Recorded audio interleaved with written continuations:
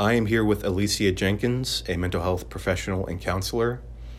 All right, Alicia, when you get a new client, what do you think is the best way to approach trying to talk to them to get them to open up with you, considering the kind of intimate nature of talking to a counselor to begin with?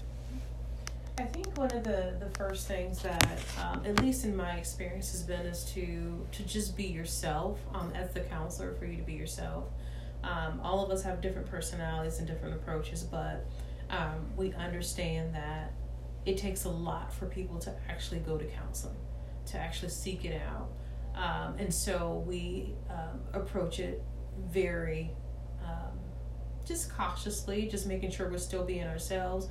Because the worst thing that you can do is to make them feel even more on edge, to feel like they are in an interrogation. And so we ask questions, but we're careful what kind of questions we ask. We try to ask a lot of open-ended questions. If they're having difficulty talking, we might ask some more closed-ended questions to just kind of help prompt them a little bit more. But definitely we have to first be relaxed.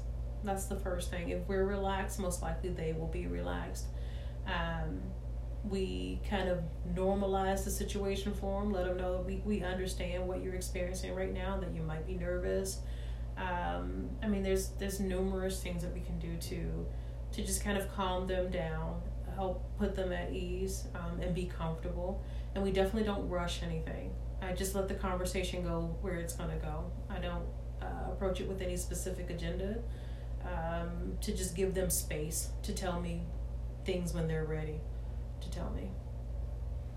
All right, so you never have like questions you feel you want to ask. You instead hope that they'll reach it on their own. Mm-hmm. The only part of this that we ask specific questions that we need specific answers to is when we do our intake, and most people are okay during the intake. It's either yes or no questions or questions with specific answers, maybe looking just gathering background information. But in the average session,